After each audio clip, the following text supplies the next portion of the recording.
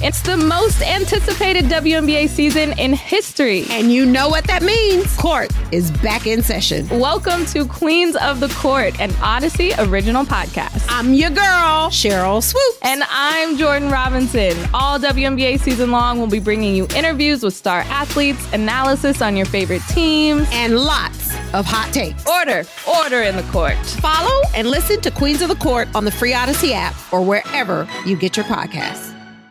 This is Reception Perception, the show. Now, James Cole and Matt Harmon. All right, we welcome you into Reception Perception, the one thing. So basically, what is the one thing? I mean, it's really just a shortened version of what we do for the podcast. We give you what you need to know about the players that we talked about in the big show. But if you wanted a full breakdown, obviously we go super in depth. So catch the full podcast there. But Matt Harmon, are you ready to rock and roll? What is the one thing the listeners need to know about Jalen Waddle? I think the one thing people need to know about Jalen Waddle is the most impressive part about his 2022 season to me was his ability to diagnose and beat zone coverage in the middle of the field. His zone coverage success rate, 81.8%, was incredible. I mean, that's a really, really good score. It's really indicative of his ability to win against zone coverage, like I said, but it was the way that he did it, I think, that was really impressive to me, especially working in the middle. 18.2% of his routes were dig routes, and that was one of his best. Actually, it was his highest success rate, 83.3%. You know, if you throw out like screens, okay, that doesn't, whatever. So mean nothing.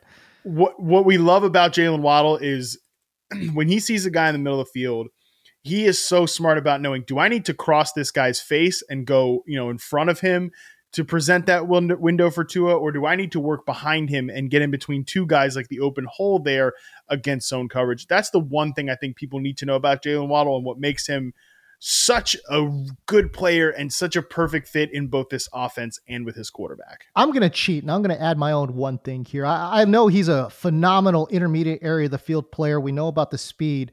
I was surprised. And my one thing with Jalen Waddle is I was surprised by his usage over the top. 30% of his routes were deep. 12% on the 9, 14% route participation on the post, and 4.5 on the corner. You add it all up, it's about 30% of his routes going long. I thought that was very, very impressive. And he won. By the way, he won out there, not just in the short and not just in the intermediate area of the field. This is a player that also won deep. So I thought that was pretty surprising, and I love to see it. All right, so what about the one thing people need to know about Amon-Ra St. Brown?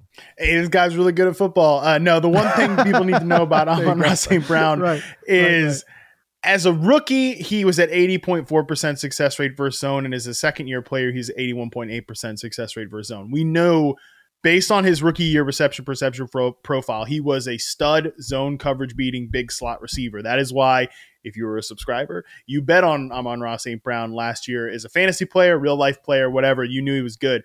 But what we saw in his second season, he jumped from 60.3% success rate versus man to 70.5% success rate versus man last year.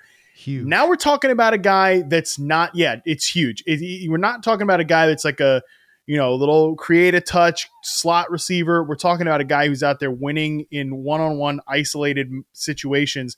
And I think this is actually huge for like his touchdown projection this year, because this was a guy that was so unlucky getting tackled inside the 5-yard line last year. There's a reason Jamal Williams had 45 carries inside the 10.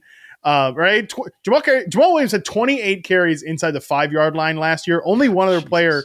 Only two other players, including Jamal Williams, had more than 28 carries inside the 10-yard line last year. I mean, not nutso stuff.